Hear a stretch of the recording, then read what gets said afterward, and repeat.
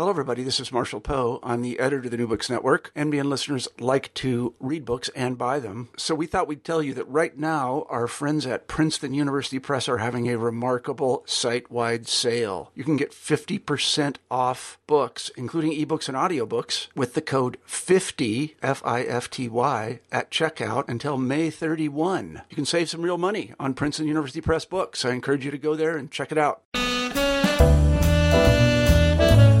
Welcome to New Books in Food. I'm your moderator, and my name is Valerie St. Rossi. Today I'm very pleased to be speaking with Andrew Ko about his book, Chop Suey, A Cultural History of Chinese Food in the United States. It was published by Oxford University Press in 2009. Andy, welcome to New Books in Food. Hi, Valerie. Thank you for having me. Before we begin talking about the book, I wonder if you would tell us a little about yourself and how you came to write about Chinese food. Well, I'm a writer, a food historian, and an independent scholar. And I've always loved Chinese food. And I had also been writing a lot about New York history.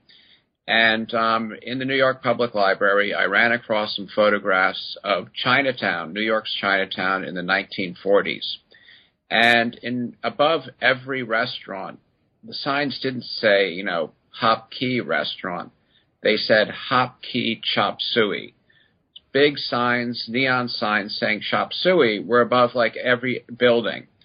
And a few days later, I went down to Chinatown and walking around and started thinking about that photo and realized that the Chop Suey signs were gone. And it just started me wondering, well, what was Chop Suey? Where did it come from? Why was it suddenly so amazingly popular, and why did it disappear? And that led to an article, and the article snowballed into a larger research project, which turned into this book. Where did that article run? Well, it's in one of those typical publishing stories. It was going to run in American Heritage Magazine, and then American Heritage Magazine folded briefly, was purchased, and the new editors of American Heritage decided that they wanted a different editorial viewpoint, which didn't include food history. So the article never ran, but that was okay because I was already writing a book by that time. And we're very lucky that Oxford picked it up. So let's talk about that book. As we all know, Chinese food is ubiquitous throughout the United States. Everyone has ideas about it, but beyond the menu, people know very little about Chinese food, and they know very few facts. In your first two chapters, you describe the dawn of America's relationship with China, and that begins with an American clipper ship arriving in China in 1784. I wonder if you would tell us about this first stage of U.S.-Chinese contact. Well, for Americans to start eating Chinese food, they had to have some contact with the Chinese people. And this began very, very early in our history as an independent nation. In 1783, the American Revolution ended with the United States victorious over England. But also, the United States was in a very kind of precarious situation at that time because England had essentially blockaded American trade from Europe, and America was isolated. It didn't have any foreign markets, and it needed to make trade contacts with the rest of the world. So in 1784, a group of East Coast merchants purchased and fitted out a boat called the Empress of China. They named it that because they thought the Emperor of China would be pleased to please the Emperor of China, to make him think that Americans, were on his side. And they filled it with ginseng, which they'd heard that the Chinese loved, and lots of ginseng grew wild in the hills of Appalachia and other parts of the East Coast. And it sailed to China. And this was, for the time and for the United States, this was like the moonshot was in the 20th century. I mean, they were going to the other side of the world on a very long and dangerous voyage to a country which was essentially, they knew nothing about, but it was utterly alien. And they landed in what was called the port of Canton, which is the only place where Europeans or any kind of foreigners could do trade in China, sold their load of ginseng, and at the same time, the Americans who were in the trading party ate their first Chinese food. And when they got home, they wrote about it. And Americans were just fascinated by the tales of Chinese food and the tales of how the Chinese lived. And this began a whole long trading relationship with China, which also began to include more and more Americans tasting Chinese food. But at that point, it was only in China. In the 19th century, the compliment was returned and Chinese began to come to the West Coast. Could you tell us why? Well, in 1848, gold was discovered in California. And this was just at the time that the United States had taken over California, had become a territory, and it meant it was just like the whole world learned the news very, very rapidly. And treasure seekers from around the globe started hurrying to California, and particularly to San Francisco and the mountains east of San Francisco where the gold was found. And these treasure seekers included Chinese. Some of the Chinese went there to work in the mines, but other ones realized that all this big gold business would also mean all kinds of other business for supplying food and other items for the gold miners. And so they, instead of going to the hills for up to the gold mines, they settled in San Francisco and opened little businesses. And among those businesses were the first Chinese restaurants in the United States. And some of them just served Chinese food, but we believe that most of them served a kind of dual menu. Half of it was Chinese for their Chinese compatriots, and half of it was, Western or European style, serving things like, fried steak and coffee. And they'd learned to make this kind of food, because these restaurateurs had learned the trade in Hong Kong and Canton, and they knew that this is what the British and other Europeans, this was the kind of food that they liked to eat. So they very, very early settled into the food trade on the west coast of the United States. Where is chop suey on the menu in California at this time? Is it? Well, we have never heard of chop suey being on the menu at that time. The menus that we've seen from the mid-19th century in California are almost all elaborate banquet menus, because the Chinese trading firms that built up businesses in San Francisco would, once or twice a year have big banquets for all the local leaders, the white politicians and businessmen in San Francisco, and there were like rather amazing accounts of these banquets. So they weren't sort of more low-key and humble dishes like chop suey, but this was like high-class Cantonese-style banquet food, with banquets with multiple courses and all kinds of amazing imported ingredients. And so chop suey did not figure in this at all. And I should further say that the Californians at the time appear not to have gained a taste for Chinese food at this time, because for two reasons. One, they just thought Chinese food was too weird, too alien. The flavors were just not right for them. the way that the food was prepared, instead of having like big like roasts of beef, which were sliced at the table, all the meat was cut up into little chunks. The seasonings of sesame oil, soy sauce, ginger, garlic were just too strong and too alien for them. And they would go, once or twice a year to have the banquet and have something to tell their children about, but they wouldn't make a habit of going down to a Chinese restaurant for lunch once a week or something like that, because that was simply not done.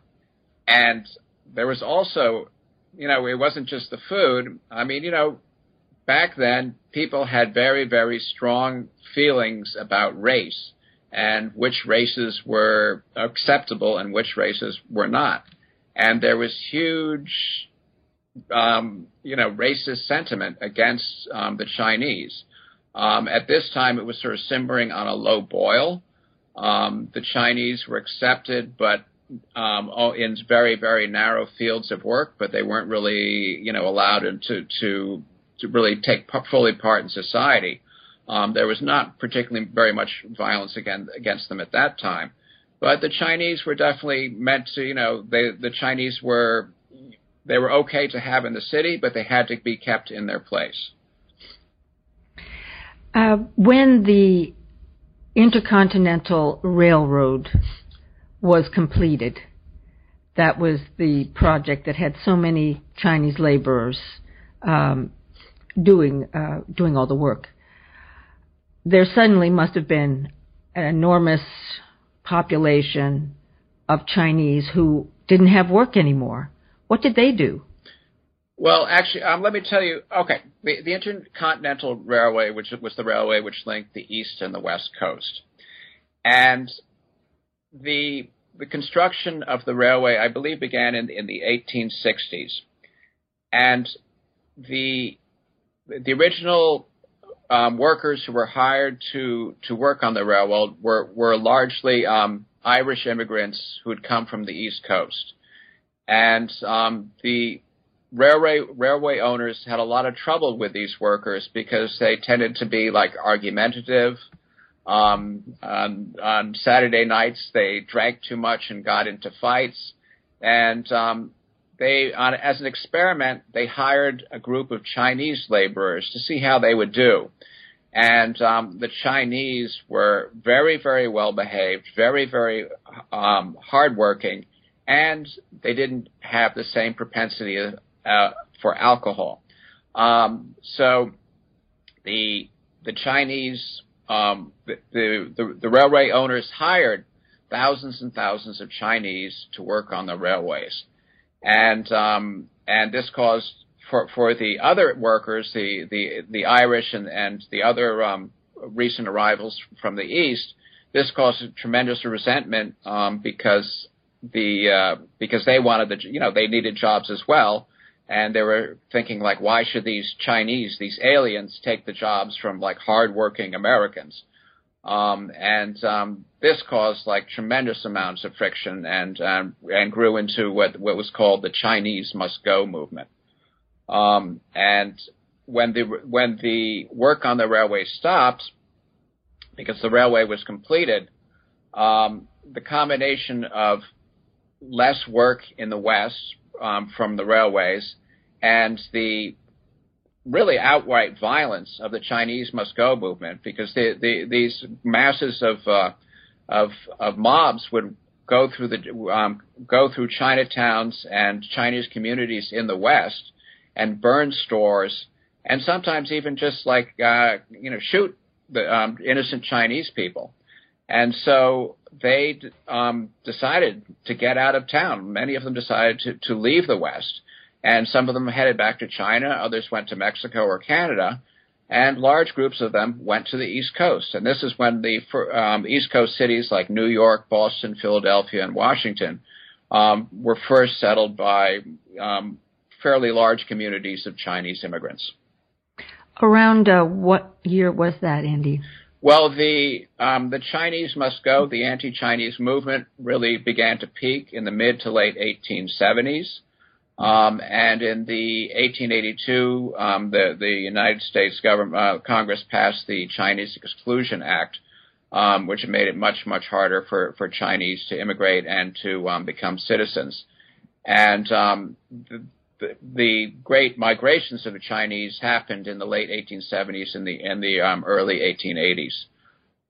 There still remained some sizable Chinese populations in the West, and particularly in Portland and San Francisco, but a lot of the smaller Chinese communities emptied out. So this was the origin of East Coast Chinatowns. It was escaping from racial violence and tension and even political pressures in the West to solve the quote-unquote Chinese problem, correct? Yes. I mean, on the East Coast, there had been Chinese living in places like New York for decades, but they were kind of like, I think of them kind of like as flotsam and jetsam, people who had sort of like washed up, Chinese who had like kind of washed up there. They were Chinese sailors whose boat had like left without them, or sometimes Chinese theatrical troops which got stranded in New York or other cities. So New Yorkers had seen Chinese beforehand, but it was really in the early 1880s that the Chinese began to settle along Mott Street on the Lower East Side, that the real Chinatown, New York's Chinatown, began to form. And at the same time, smaller Chinatowns began to form in Boston, Philadelphia, and Washington. You said that people had seen Chinese through the stranded settlers who were here in cities. Can you describe for us what a Chinese man looked like in 1880? Well, I think of the Chinese in the 19th century, particularly to people who saw them for the first time, looked more or less like space aliens. I mean, they were just like an average New Yorker or something like that. Seeing a Chinese person for the first time was a very, very strange experience, because the Chinese were almost all men. They wore their hair in a long queue, which was like a long braid hanging down down their back, because this was a sign of the Manchu dynasty, which then ruled China. They wore, instead of wearing tightly fitted jacket and trousers and shirt, they wore long, loose jackets and baggy trousers, and on their feet they wore felt-covered slippers rather than tightly laced leather boots. And social conventions were very, very strict back then, and there was a right way and a wrong way for men to dress, particularly when they were out on the street. And everything about the Chinese was wrong. And then you had the kind of the customs, where the social customs of the Chinese were also utterly alien. When, for instance, when two American men met, they shook hands. When two Chinese men met, they touched their own hands together and bowed. So, I mean, these things where people were tremendously sensitive to social conventions at that time, and whatever the Chinese did was alien. There are contemporary photos in your book, and what struck me particularly in the hairdo of the Chinese men was that most of their head was shaved, and the queue was the only hair that was visible. Is that correct? Right. The queue that came down from pretty much the back of the head. Yes. Like the ponytails that men have right. now. And of course, and Western men also had, usually very conspicuous facial hair, great handlebar mustaches and beards, and the Chinese men did not. So this was other all caps. Yes. Now, a very unexpected thing happened. Chinese food, or maybe this is the birth of the chop suey phrase. And Chinatown suddenly became extremely attractive to a group of New Yorkers known as the Bohemian crowd. Chinatown became trendy, right? Right. How did this happen?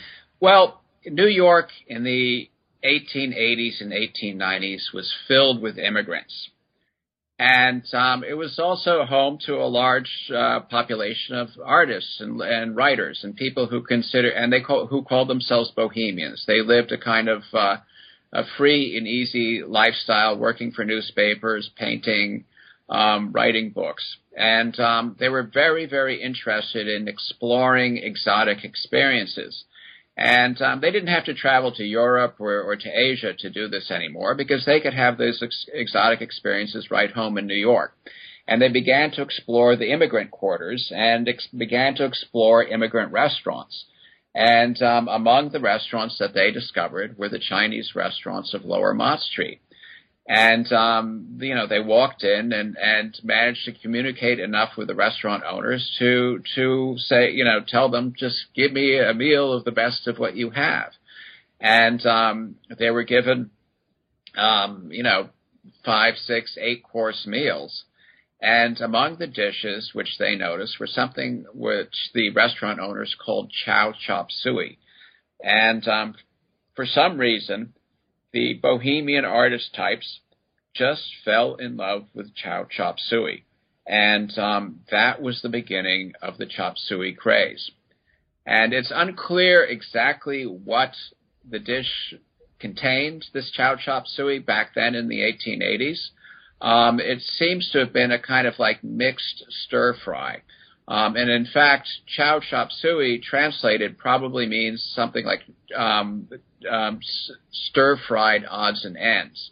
And it's hard to, and this could include all kinds of ingredients, including various kinds of vegetables, dried seafood imported from China, and organ meats like chicken gizzards.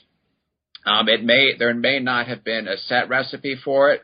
It could have been a seasonal dish, or it could have been what the Bohemians saw as one dish, as one chow chop suey with a fixed set of ingredients.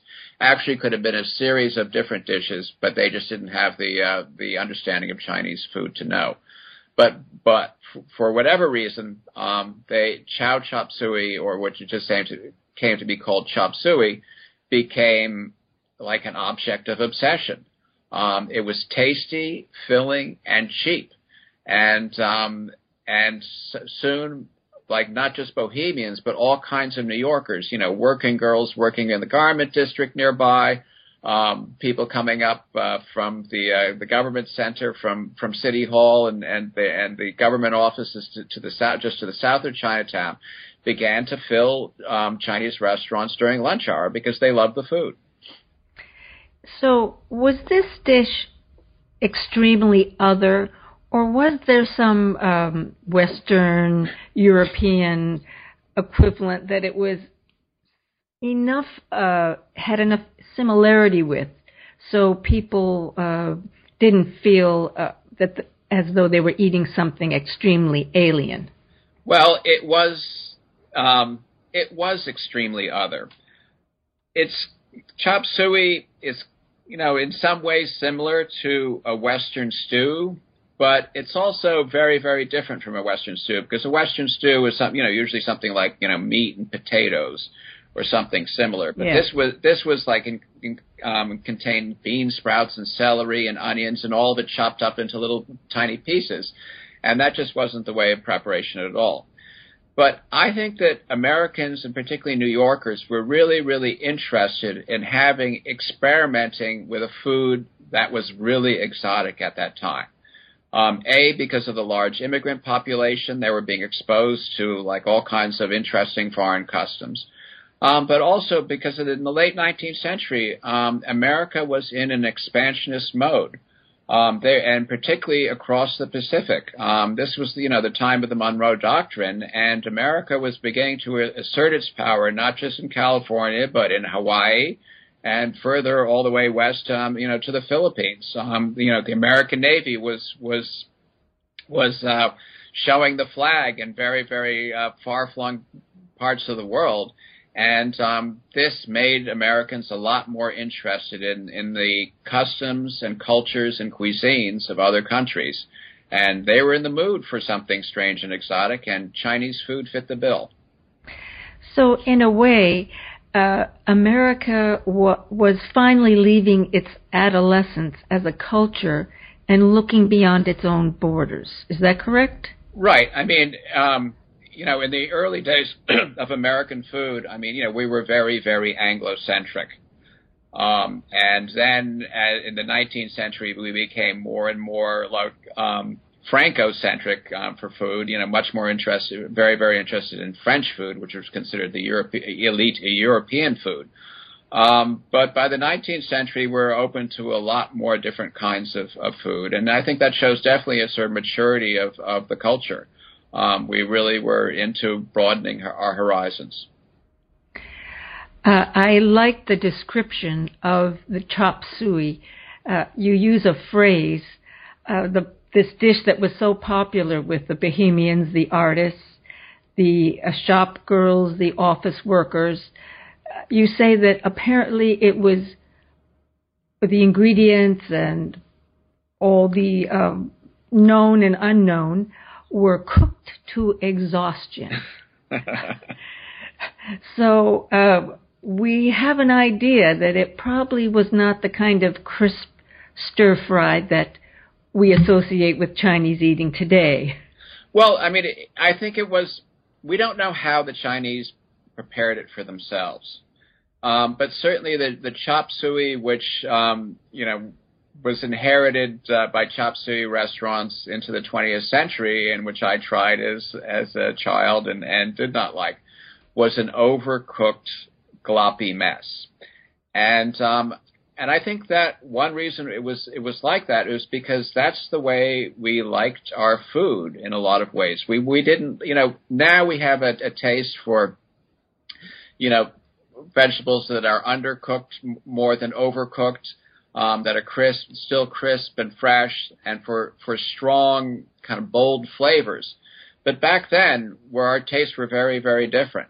And I think that chop suey was cooked to our tastes, particularly, and I think that chop suey, the chefs, the Chinese restaurateurs, quickly learned the way that Americans like to have it prepared, and that's the way they decided that chop suey should be. I am remembering the title of a song that became famous. I guess it was in the 20s, was it, Louis Armstrong? That refers to chop suey. Can you tell me that title? Well, chop suey, this was cornet chop suey, which is an instrumental, sort of very lively instrumental trumpet piece by Louis Armstrong. But, chop suey, it became so popular in the early 20th century that it bounced from, the restaurants and restaurant menus into the popular culture. So you had movies showing people eating chop suey. You had songs about chop suey. One of my favorite ones was titled "Who'll Chop Your Suey When I'm Gone," and that's wonderful. And you also had other dishes that were called chop suey. For instance, a chop suey sundae was a sundae which was covered with chopped candied fruit and syrup. So it was like a chopped up like chop suey is, but it was a sundae instead, because chop suey was like, that was like the rage at the time. So it was just a magic phrase, and anything could be chop sueyized. Exactly. Now, I would like to move ahead to the middle of the 20th century, the period of the suburban Chinese restaurant, as you refer to, and also changes in the laws concerning immigration, because that had a huge effect on the Chinese. And it also had a huge effect, according to what you say, in chapter 5, I believe, on how Chinese food changed in America.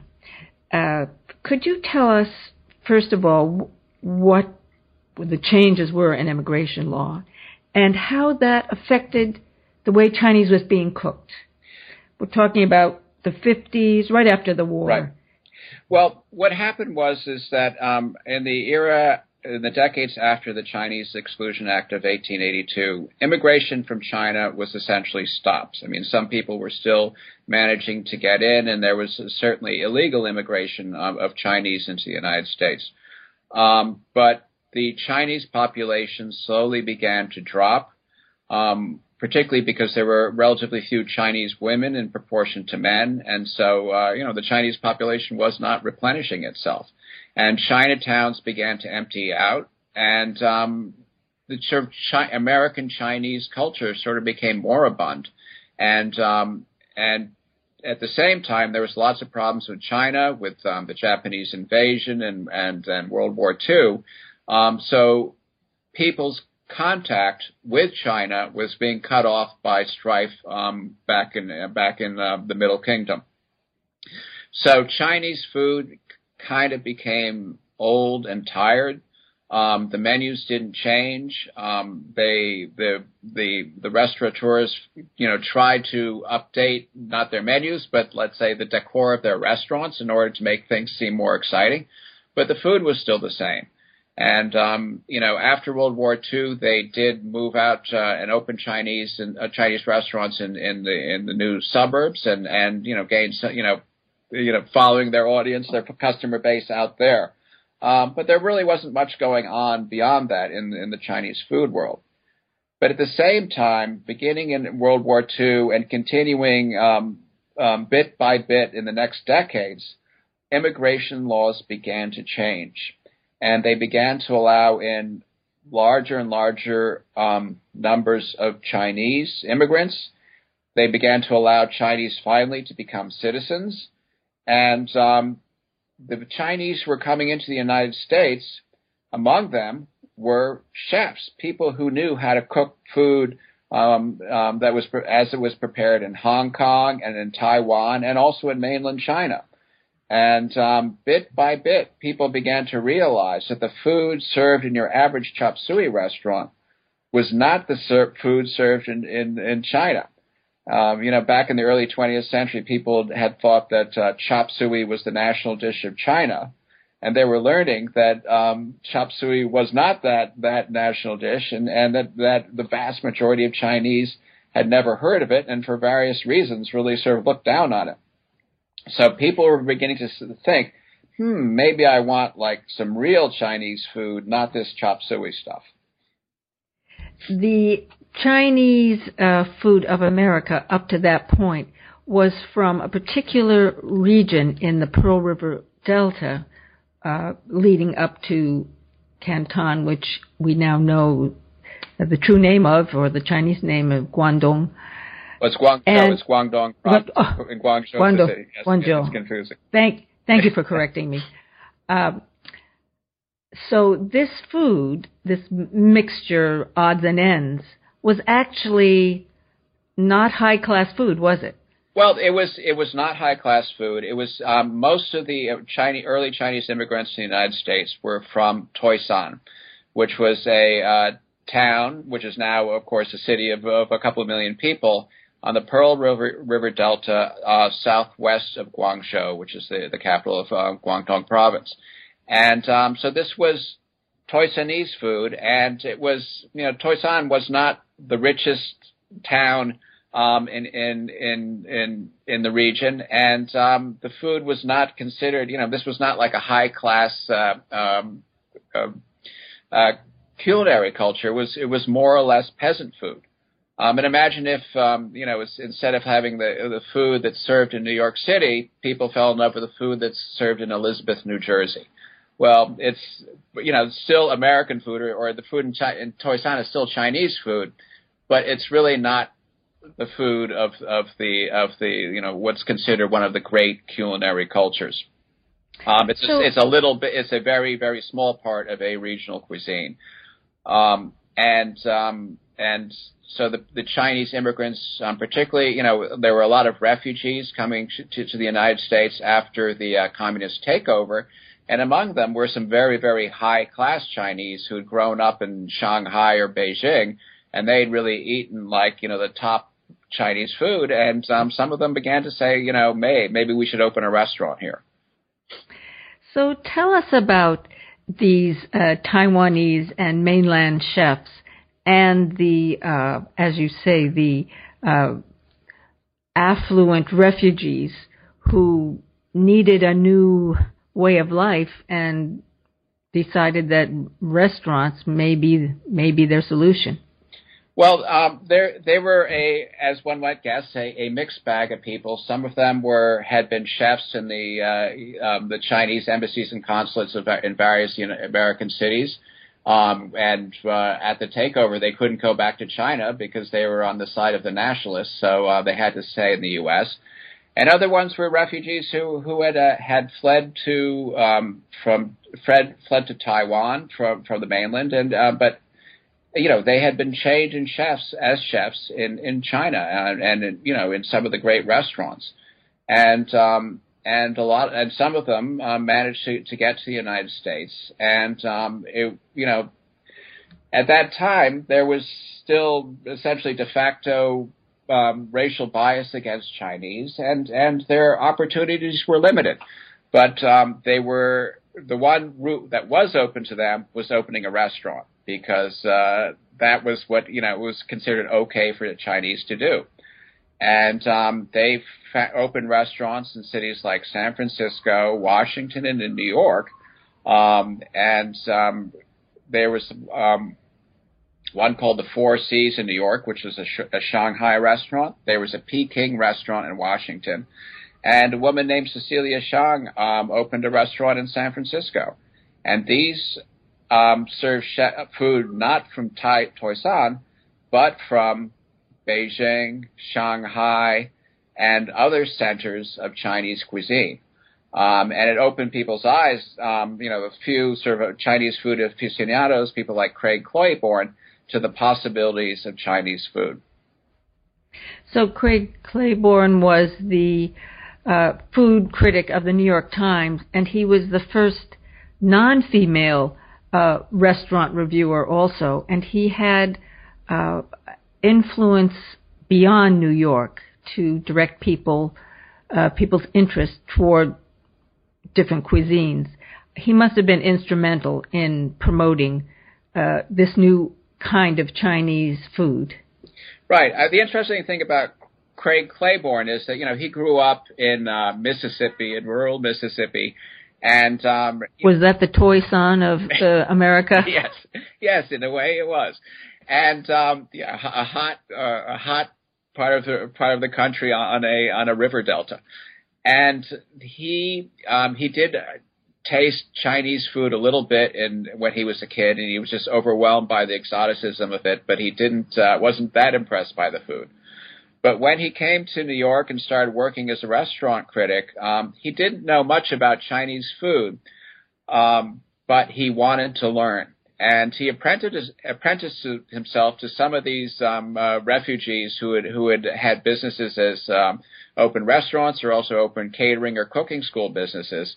And he really taught himself a lot about Chinese food, and he was instrumental in sort of opening the larger population's eyes to Chinese food. And the big thing that he did, one of the most radical things that he did, was he gave a restaurant named Shun Li, which is still open, and at that time it was specializing in Sichuan food. He gave it 4 stars, the highest rating for a New York a restaurant in the New York Times. And this was, if you think about the history of Chinese restaurants in the United States, this was incredible. This was an enormous breakthrough. It was the Nobel Prize. Yes. And that was mid-'60s, correct? Right. Late 60s, I guess. Late around 60s. 68, maybe. Now, there is another event that also was earth-shaking. And in Chapter 6, you describe it. Nixon made his historic trip to Beijing in 1973. 1972. 72. Right. Oh, sorry. Yes. And he had to prepare for that trip. And it was the story of that preparation is just one of the most fascinating parts of your book. He received an enormous training. Can you describe what he went through? Kissinger had been the éminence grise, setting up the possibility of Nixon's trip. But then, here was Nixon, the cottage cheese and ketchup president. That something had to be changed. Could you tell us what happened? Well, Nixon wanted to open relations with Communist China, which was then ruled by Chairman Mao, for a couple of reasons. One was he wanted to offset the power of the Soviet Union. If he could break up the communist bloc, he could set the Chinese, the communist Chinese, against the Soviets even more than they were already against each other. And at the same time, he wanted to show himself as a statesman on the world stage. And this was, of course, in the run-up to the 1972 election, wherein he was running against George McGovern. So he wanted to make George McGovern look like a sort of puny little ineffectual local Democrat, left-winger, and himself as a world statesman. So he wanted to open relations with China. But the trip to China was, this was a very complicated negotiation, and there were some things going on in the negotiation, like essentially cutting loose Taiwan and stopping diplomatic ties to Taiwan, which were highly controversial. And so rather than focus on the topics of negotiation, he wanted the American people to focus on other things, like Nixon's experience of Chinese culture, and also they decided on Chinese food. So on the flight, Nixon's flight to Beijing, he had to practice using chopsticks. And he had like everybody else on the plane, had a big briefing book. And in the briefing book, it said that, during your week in China, you will be eating lots and lots of Chinese food. And this may be very unfamiliar to you and not resemble the Chinese food served in America. And it could include sea cucumbers, jellyfish, bear's paws, songbirds, all kinds of weird things. And the best thing to do is simply to eat it and smile, because it's very important that you swallow this food down for the good of the country. And he got to Beijing, and the day he landed that evening, he was given a huge banquet in the Great Hall of the People right in the heart of Beijing, and this was broadcast live on national TV. It was actually, you could see it the next morning in the United States, and millions of Americans saw him eating real Chinese food, including Peking duck. And he was eating with chopsticks, which just no Americans really did at that time, even when they went to the chop suey joint. And this just caused a huge change in Americans' viewpoint of Chinese food, and they decided that they wanted to eat real Chinese food like they ate in China, not like what was served in the chop suey joint down on the corner. So in effect, Nixon became the biggest ambassador for Chinese food that China ever had in the United States. Yes. I remember that he was asked in preparation for this trip, there was an advance question, what is President Nixon's favorite food? So he would be served that in China, and he diplomatically responded that he would eat everything that he was served. Yes. The menu that you mentioned, songbirds and bear paw, these are extremely exotic foods, even in China. They're expensive, like the most expensive caviar, some such thing, botarga, that is a cod roe, fish roe from Italy, things that most people don't eat every day here either. So he was encountering the most elegant Right. Well, this was, menus. I mean, like we have caviar and champagne here, which is, for served for banquets. This was like the elite Chinese banquet foods, particularly sea cucumbers, bird's nests, Peking duck, things like that. That was when you were like giving a banquet designed to impress your guests, to show how rich and cultured and powerful you were. These were the kinds of foods that you served. And this was like the biggest banquet for the Chinese. It was the most important banquet of the communist Chinese probably ever. So they were very, very concerned about making this a success. One of the things that the Chinese used as a palliative when political discussions with the advanced team of Kissinger, one of the dishes they used to cool things off was Peking duck, according to what you say in Chapter 5. And so Peking duck was the comfort food whenever things got a little too rough. Right. Well, Henry Kissinger was Nixon's advanced man in China. And they had to work out, when Nixon got there, all the groundwork had been done and everything had sort of been worked out beforehand. But Kissinger had to do all the hard work, and that included lots and lots of negotiating sessions with Zhou Enlai, who was the number 2 man in China, very cultured, very sophisticated. And whenever things got too difficult in the negotiations and it looked like that they weren't going to be getting any further, Zhou Enlai would announce, time for lunch or time for dinner, and they would repair to the dining hall for a Peking duck banquet. And then afterwards, after they'd been stuffed with duck and their minds were kind of like suffused with an aura of beautiful warm duck fat, they went back to the negotiating table, and all their differences seemed to sort of dissolve away.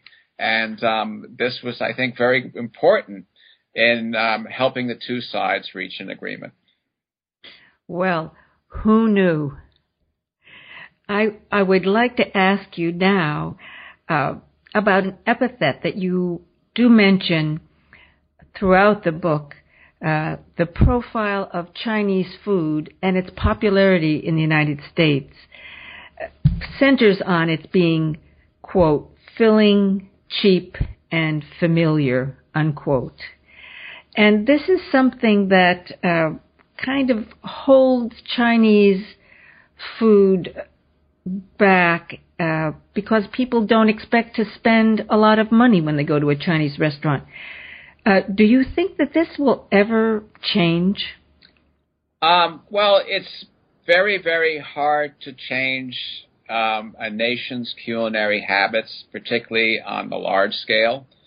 The vast majority of Americans expect their Chinese food to be inexpensive. And, most Chinese dishes, not all of them are cheap. Ingredients can be, imported. They can be expensive. But if we're not going to pay a lot of money for them, we're never going to be served those dishes. Also, we don't like change. We have our idea now today of what is Chinese food and what the menu should include. It doesn't include chop suey anymore, but it does include dishes like beef with broccoli, chow fun, and General Tso's chicken. And we don't like to see that menu change. But on the other hand, we're lucky enough that there's still lots and lots of immigration from China, and there are a lot of restaurants which are open, which sell Chinese food for Chinese people. And there's some really great Chinese food out there right now. And I think we're really living right now in a kind of golden age for Chinese food in America. And does that is that across the board, across the country, or mainly in the urban centers? Well, it's mainly in and around the urban centers because it depends on where the Chinese immigrants settle. And the two places which is really, there are the centers for Chinese food now are New York City and Los Angeles. San Francisco's Chinatown is kind of fallen on hard times, and it doesn't really have, there are Chinese restaurants in the suburbs there and various communities around San Francisco, which are good, but it really doesn't have a real center. But in New York, you have the Chinatowns, and particularly in Flushing, in Brooklyn, and of course Manhattan's Chinatown, and in Los Angeles, you have the San Gabriel Valley, which is like a incredible treasure trove of all kinds of interesting Chinese restaurants. I would like to ask you a question about Chinese food as a continuum. One thing you say in the book is that the steamed dumplings that we order whenever we go for dim sum, of having various fillings, have been eaten in the same form for as long as a millennium. And I know that there have been archaeological digs that have found jiaozi, which were the fried dumplings, that were petrified. So Chinese food has been recognizably the Chinese food that's eaten today for a very long time. I'm not sure we can say that about European food. Why do you suppose Chinese food has this continuum? Well, I think that unlike in the United States, in China and in Chinese culture, food is at the center of the culture. Eating Chinese food is one of the things that makes you Chinese, and to be Chinese, you have to eat Chinese food, and I think that's the great difference. And it's not just like individual ingredients and dishes, but it's also a system of eating food. In the organization of meals, what kind of meals you eat at what hour of the day, and also of the arrangement of the dishes, how many, a vegetable dish, a rice dish, etc. What kind of dishes, what is the assemblage of dishes you eat at each meal. And I think that's really, that makes you Chinese. And Chinese have always been very, very good, no matter where they live in the world, at holding on to their Chinese culture. And one of the ways they do it is through food. While I don't think Americans really would place food at the same way at the center of their culture. Now, this question is the question that you're probably asked all the time. I would like to know what question you are asked the most about Chinese food. Well, it's usually where can you get some good Chinese food? And I do have my suggestions for that, depending on where you want to go and what you want to eat. It's not, people, there's still, the amazing thing is really about chop suey is the way that there's still debate about chop suey. Is it real Chinese food or not? Even, decades, more than a century after it was first became part of like American food, it's still something which people are, want to debate and want to argue about. And I find that fascinating, because it really goes to the center of like, what is the question of can food be authentic? What is authentic food? What is real Chinese food? What is not real Chinese food?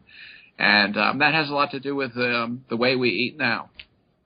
Those suburban restaurants, I believe, and correct me if I'm wrong, were the the origin of the little umbrellas in cocktails. Isn't that true? I'm not sure if it was the Chinese or, one of the interesting offshoots of Chinese American food in the United States has been quote unquote Polynesian food, which is a kind of like weird mixture of Chinese dishes with kind of Polynesian touches and decor, which was first sort of specialized in by people like a restaurant called Don the Beachcomber and Trader Vic's. And they were the ones who made this, made this happening. And I don't know who actually first put the parasols on it, on the Chinese food, but they probably came with the exotic drink menu, and the Polynesian restaurants were very, very big in the exotic drink department. And those were the restaurants of the 50s, correct? Right. They started in the 30s and the 40s, but during the 50s and 60s they really took off.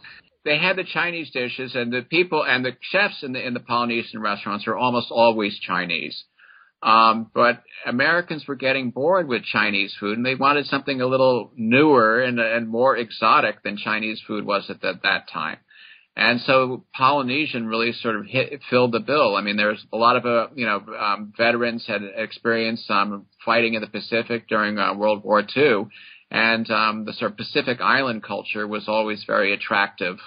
Scantily clad young maidens and palm trees, and so the Chinese restaurants morphed into Polynesian restaurants. And they realized they could make a lot of money more money selling very powerful exotic drinks than Chinese food. And Broadway morphed into South Pacific. Exactly. Well, it seems that Chinese cuisine has almost gone around the world in the way it's been presented to Americans in America. And I want to thank you so much for telling us everything but where the best Chinese restaurant is. I think we will have to take that up on another time. Andy, it has been wonderful speaking to you. Chinese food is very dear to my heart, as you know. Yes, I do. And we will once again let the listeners know that your book is Chop Suey, A Cultural History of Chinese Food in the United States, published by Oxford University Press. Thank you so much, Andy. It was a pleasure speaking with you. Thank you, Valerie. I had a lot of fun.